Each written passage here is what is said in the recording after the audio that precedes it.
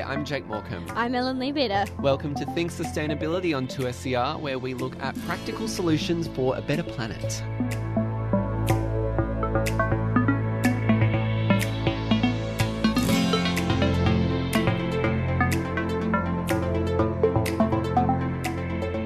Today on the show, you're going to hear about a residential building in Germany that is completely covered in and powered by... Solar panels? No. Algae. Whoa, plot twist. Yeah, and they're actually in the stages of trying to build one here in Australia. I'll have to hear more to understand what that's all about. But first on the show...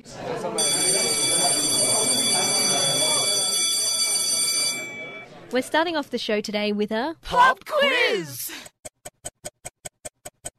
So antibiotics kill... Bacteria. Give me an example of a bacterial infection. Tetanus, urinary tract infections, tuberculosis. Great, top of the class. And how do we treat these? Antibiotics. Now, explain antibiotic resistance. So, antibiotics kill bacteria which cause things like tetanus and whooping cough. However, if you overuse antibiotics or don't finish a whole packet of them, the weak bacteria gets killed off. But some of the bacteria remains, and this is usually the fittest bacteria. 30 seconds left. And if we apply Darwin's theory of evolution, the fittest bacteria are the ones that survive, thrive, and reproduce. So not only do you have bacteria that are super fit, they are also resistant to antibiotics. So when these bacteria have babies, the babies are also resistant. And time's up. Well done. You passed Antibiotics 101. Thank you. I think most of the population gets this on some level. You finish your 5-day packet of antibiotics, even if you're feeling better by day 3.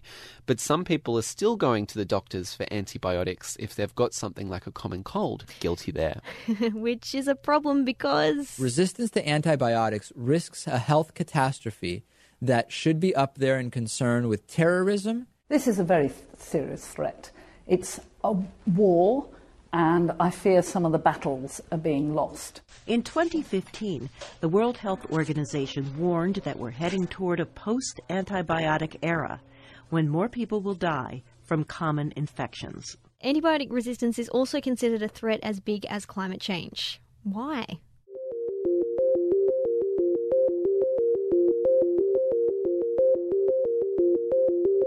I definitely agree that it's up there with climate change. For one reason, antibiotic resistance is a global problem, just like climate change. And it doesn't matter how good one country are at preserving their antibiotics and using them appropriately if nobody else in the world does. This is Laura. It's Laura McCaughey, and I'm a postdoctoral research fellow at the University of Technology, Sydney. And if that didn't scare you, this will. In the States, there's about 24,000 people a year die from just antibiotic-resistant infections. And somebody said to me that's the equivalent of a large airline plane coming down, crashing down and killing everyone on board once a week for a year. Now, if that happened by the third or fourth plane crashing, you would have done something about it. There would be national outrage. However, with antibiotic resistance, it's because it's small groups of people in hospitals and community centres, and it's not a catastrophic event like Ebola that people haven't really noticed. Okay, so it can't all be because people are using antibiotics to get rid of their cold. Yeah, it's actually because antibiotics are in a lot of the food we eat. Yes, so one of the big problems is the use of antibiotics in the farming industry. So antibiotics are used in the food for many farm animals, and this is for two reasons. One is it prevents the animals from getting sick because we have very intensive farming. So if you keep lots of animals together, then the chances are they will get sick. It's like having a lot of people on a bus in winter. You're likely to pick something up. And the other reason is that if you use low doses of antibiotics in animal food, then it helps the animals grow larger, so you get fatter chickens or bigger cows, so then the farmers get more profit. So that's called growth promotion, and the use of antibiotics as growth promotion started in the 1950s, and in the 1970s it was already people were starting to realise that this was having an effect on resistant infections in humans. However, it's still done worldwide. Europe, or the EU, banned the use of antibiotics for growth promotion in 2006. However, countries like America are still using this practice. So antibiotics are being fed to pigs and cows to keep them healthy and make them meaty and delicious. So when I have my pork chops for dinner, am I ingesting antibiotics? No, because before animals are allowed to go to slaughter, there is a withholding period so that antibiotics cannot be administered to an animal within a safe withholding period so that all the antibiotics are leached from the animal before they're slaughtered. The problem isn't the animals being fed the antibiotics, it's what comes out the other end. Stephen Georgievic is a professor of infectious diseases at the I3 Institute at UTS. As he explains, manure is sprayed as a fertiliser over crops and it also ends up in waterways. And this is where the fit bacteria thrive. I know there's quite a lot of literature talking about how this happens in some of the countries overseas whereby the waste is definitely sprayed out onto pasture. And although there are people looking at reducing heavy metal toxicities and other environmental pollutants from waste, I don't think enough has been done to eliminate antibiotic residues from waste. And once antibiotics are in your fruit and veg, they are really hard to sterilise. Amazing. No more salad for me. But this research is still developing. Don't get too excited, Jake. Well, we don't know how bad the problem is. There hasn't been a great deal of studies done. There are studies starting to emerge where people are looking at contamination of fruit and vegetables with antibiotic resistance bacteria, and we're still in the infancy of understanding the scale of that problem, so I don't want to scare people, but yes, there is definitely a potential for that to occur. So now this becomes a question of how we change our food processes. Thankfully, Stephen and his team are encouraging farmers to feed animal things to keep them healthy that aren't antibiotics. Looks like you might still have to eat your leafy greens, Jake. Oh, joy. So that includes things like developing vaccines, particularly vaccines for the veterinary and livestock industries and for aquaculture, and also alternatives such as probiotics or prebiotics that influence the gut flora, so that we can improve animal health by manipulating gut flora rather than relying on the use of blunt instruments like antibiotics to control disease. You might have heard Stephen mention there that antibiotics are a blunt instrument. And what this means is that it kills off the bad bacteria, but it also takes the good bacteria with it. This is obviously not good for the health of humans or animals. Laura, who we heard from earlier, is working on a way to tackle this. They're called protein antibiotics, and they are a type of antibiotic that is selective in what bacteria it kills. The protein antibiotics that I work on are called narrow-spectrum antibiotics, and they only kill one specific type of bacteria. And this is important because it can keep your good bacteria alive whilst you're getting treated, and this will make you a healthier patient.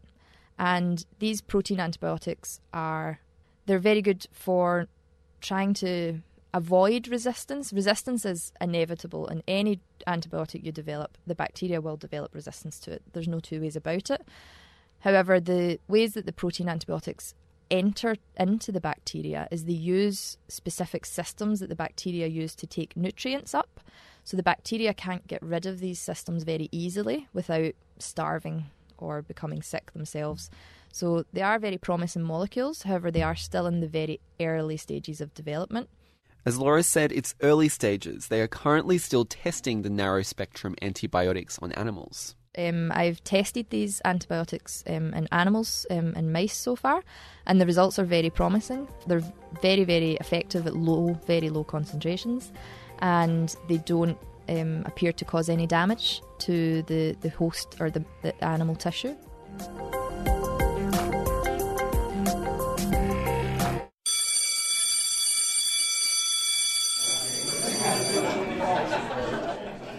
Class dismissed. Make sure you do your homework. We'll be testing you on this next week. Only joking.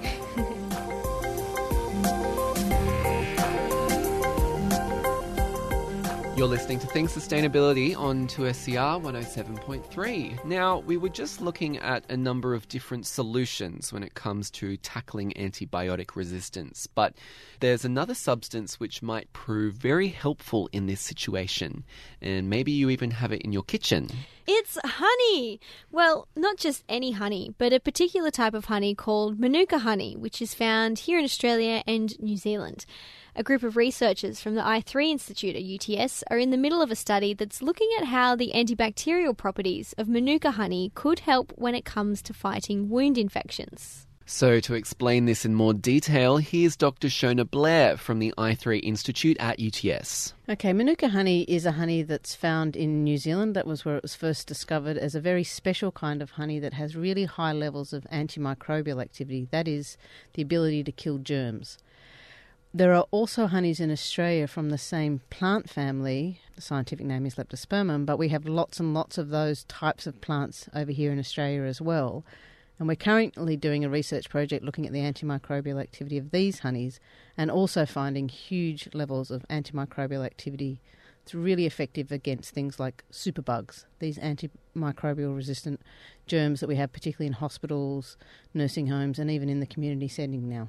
So what do these antimicrobial properties signify? Why are they important? It's really exciting and very interesting because this compound, this special compound that we now know is in Manuka honey that's come directly from the flower. As the bees go to the flower, they collect the nectar, take it back to the hive and ripen it into honey. Many honeys have some degree of antimicrobial activity because of the natural process of making honey and the bees adding a variety of enzymes. But Manuka-type honeys from Australia and from New Zealand have a special compound that's come directly across from the flower, and this has really high levels of activity. When you take out all the other things that are in normal honeys, they're still really, really powerful at killing germs, and that's what we found in hospitals and nursing homes for things like really bad non-healing ulcers on legs and things for diabetic patients or elderly patients. Manuka honey seems to be able to kickstart the healing process. It clears up the infection and actually stimulates the healing as well. This isn't really the first instance of honey being used for its antibacterial properties. This kind of dates way back, doesn't it? That's right. There's a really, really long history of humans using honey as a medicine, not just as a sweet treat. In fact, pretty much every culture that we've got some sort of records, be they through cave art or papyrus scrolls or rock carvings, those types of things, show instances of humans using honey as a sacred or magic or medicinal substance. The Egyptians were great examples of people. They were phenomenally good beekeepers. Before them, we think that most people hunted honey. So they saw a hive up in a tree or under a cliff overhang and just kind of robbed the honey. In the process of doing that, you tend to kill the hive. You kill the queen and then the hive disperses. But the Egyptians were really clever and they actually built hives much more like the ones we sort of think of today, though in a log shape rather than a box shape. But nonetheless, the principle was very similar. And they were able to rob the honey from the hive but not destroy the nest and the brood comb where the queen was and the baby bees.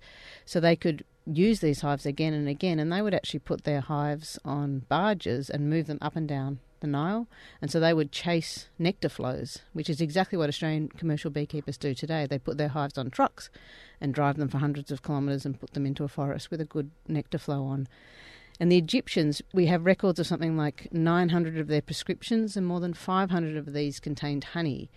And persistently and consistently for a long time throughout Egyptian history, and then following on to other cultures, honey was used as a wound dressing. And it makes a lot of sense now when we think about it, we know a lot more about it, that the very high levels of antimicrobial activity, that is this ability to kill germs, and we know that if you get a wound, a burn, a scratch, an ulcer, anything like that, and germs get into it, then you get an infection.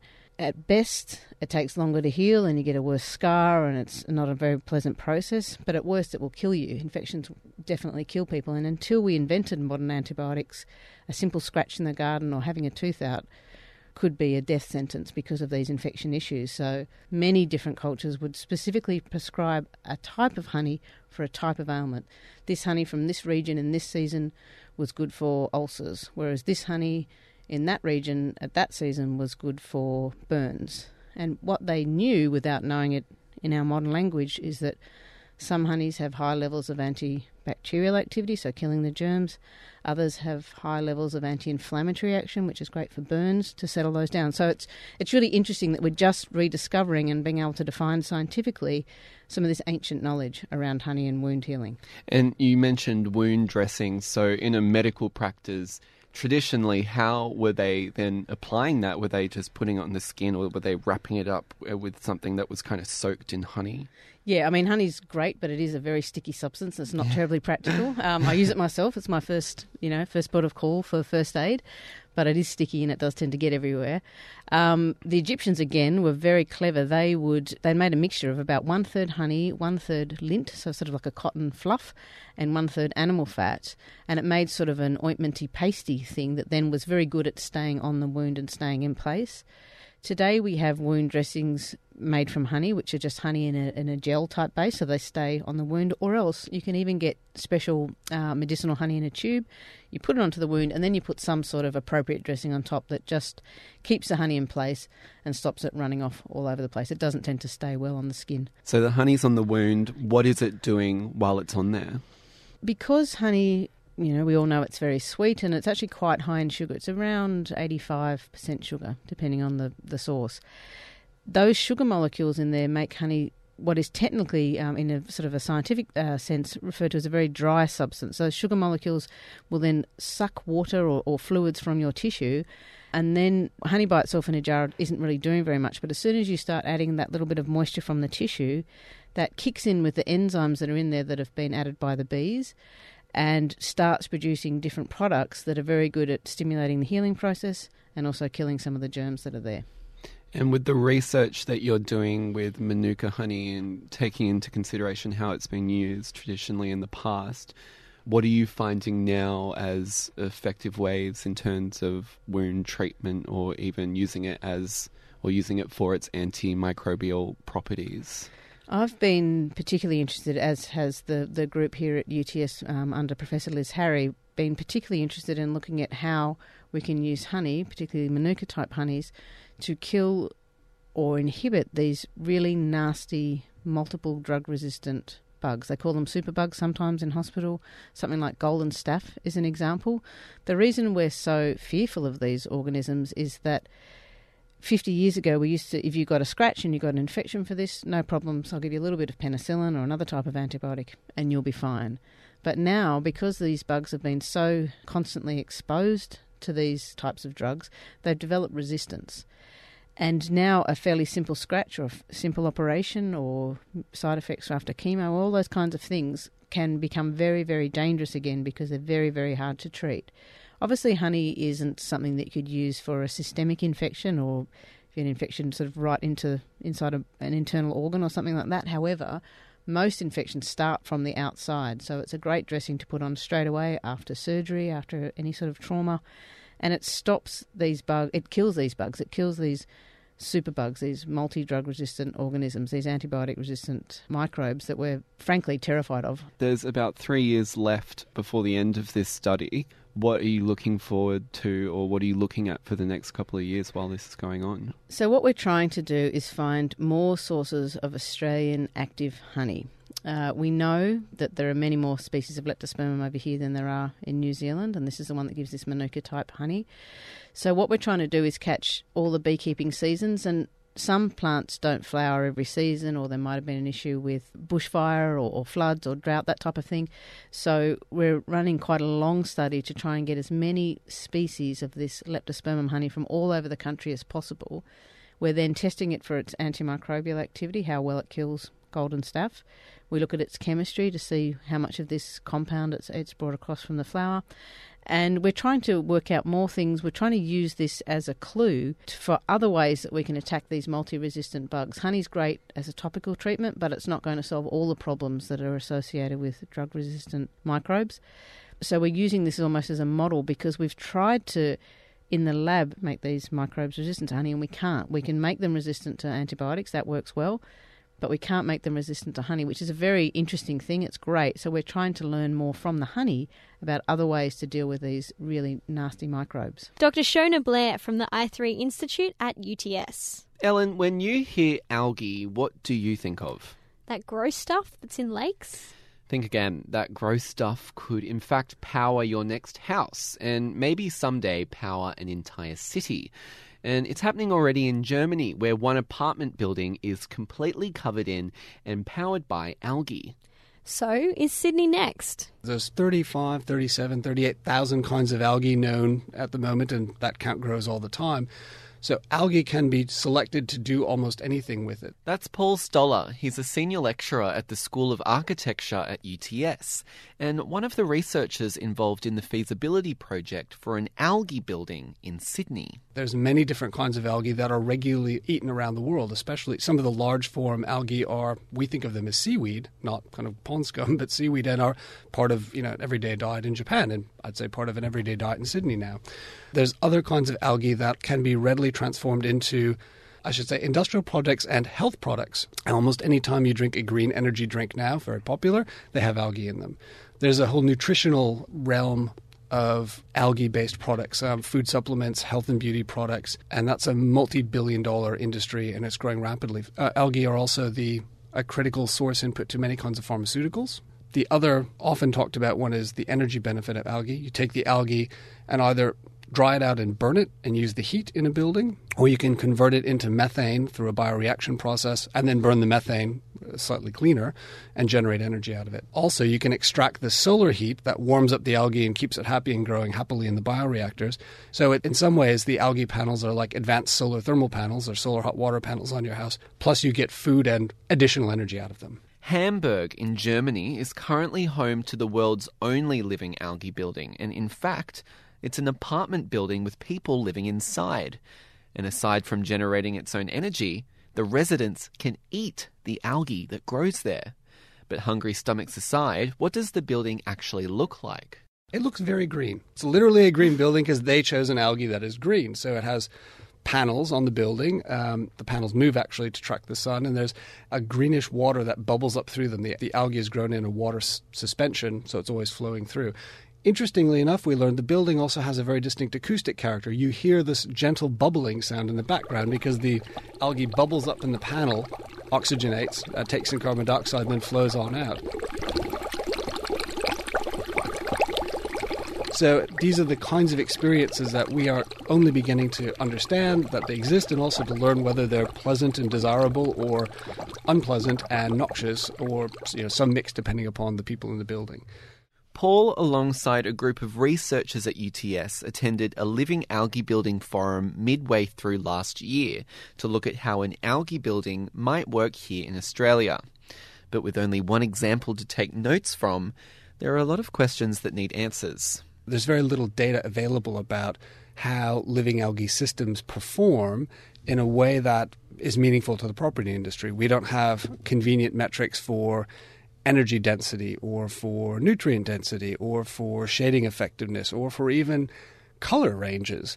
So what we learned at the forum, what the property industry told us, is that before we can properly design living algae buildings, we need to understand how will they perform. And that is what UTS is organizing now, is a research effort into the technical components of living algae buildings, the bioreactor panels, so that we can build some test panels and use them to answer questions about how do they perform, how much do they cost to make, how much do they cost to run, so that we can use that data to put together the information that we can then use to design living algae buildings. The algae building feasibility study will wrap up in May, so it might be some time before we see construction start for a fully fledged algae building here in Australia. But trialling some test panels, that might be sooner than you think. Hi, I'm Sarah Wilkinson. I'm Associate Professor of Property and Construction in the School of Built Environment at UTS. What we're hoping to do as stage 2 of this project is to develop a prototype algae panel. We're calling it the app project. So that's very exciting because, again, we're having input from microalgae specialists, from engineers, from architects. We'll start to develop what we think is going to be the optimum panel for the Sydney climate, and then we'll set up the panel. We're hoping to set it up on campus, somewhere that's very visible, so students and the public can go, wow, what's that? Because they do look very funky. As they photosynthesize, you get bubbles appearing in the panels. It's a bit like a giant green lava lamp. And then we'd attach a lot of monitoring equipment to it, which would look at production levels and performance. We're pretty sure we can have something up and running maybe by the end of the year, and then we'll have it in place for at least a year and hopefully longer to get some longitudinal data on actual performance. And then we would be able to get information on how much energy is produced, whether there are different peaks and troughs in the day or months of the year, and that sort of thing. And then from that, we'd be able to look at the energy needs of a building and work out how much we would have to provide in order to meet those energy needs, or whether it's a part solution. You know, you can meet 50% of a building's energy requirements through this technology and then have another renewable technology. Renewable energy and finding other ways to power our homes and buildings is a hot topic at the moment, and one constantly tied in with finances. And with a new and unfamiliar technology like an algae building, how much it would cost to make is a big question. With any innovation, your initial costs are going to be very, very high compared to later when it becomes an accepted technology and there's economies of scale through mass production. So, for example, we've only got one building in the world at the moment. The cost for that was something like $2,300 a metre squared. Now, a conventional facade in Australia at the moment is about $350 a metre squared. So it's a lot more expensive, but conventional facades don't necessarily provide energy. So it will be more expensive to begin with, but technology changes and shifts, and it doesn't always change in a linear fashion. You know, there are leaps and bounds. So you get these technology shifts.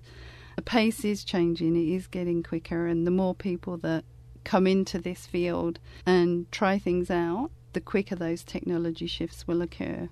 Sarah Wilkinson, Associate Professor of Property and Construction in the School of Built Environment at UTS.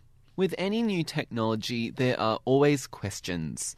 Some questioning whether the technology will be effective, whether it's cost efficient, or even questioning whether it's safe. For something like algae, integrating it into a residential building might raise a few eyebrows, particularly when, in certain cases, we're told to avoid algae entirely. This is something Paul Stoller from earlier says needs to be carefully thought out. That is exactly what I said when I opened up the forum, is I've spent my childhood avoiding algae because it made me sick when I came across it in the lake. And now I spend most of my professional career, a big part of it, helping design facades that purposely avoid things growing on them or having water flow through them. So this is a very different kind of facade system, a very different kind of experience. And that's part of what makes it technically interesting and exciting, is to grapple with new things. But also it has the potential to give us, new kinds of outputs that we don't normally get out of buildings. It's a more complicated system and a more complicated approach to buildings, but we get more out of the real estate kind of area. And in cities, which are facing all sorts of challenges, to do more with the same territory, that's an important driver that we think may make the living algae buildings viable in a way now that they weren't even 5 or 10 years ago. Paul Stoller, Senior Lecturer in the School of Architecture at UTS.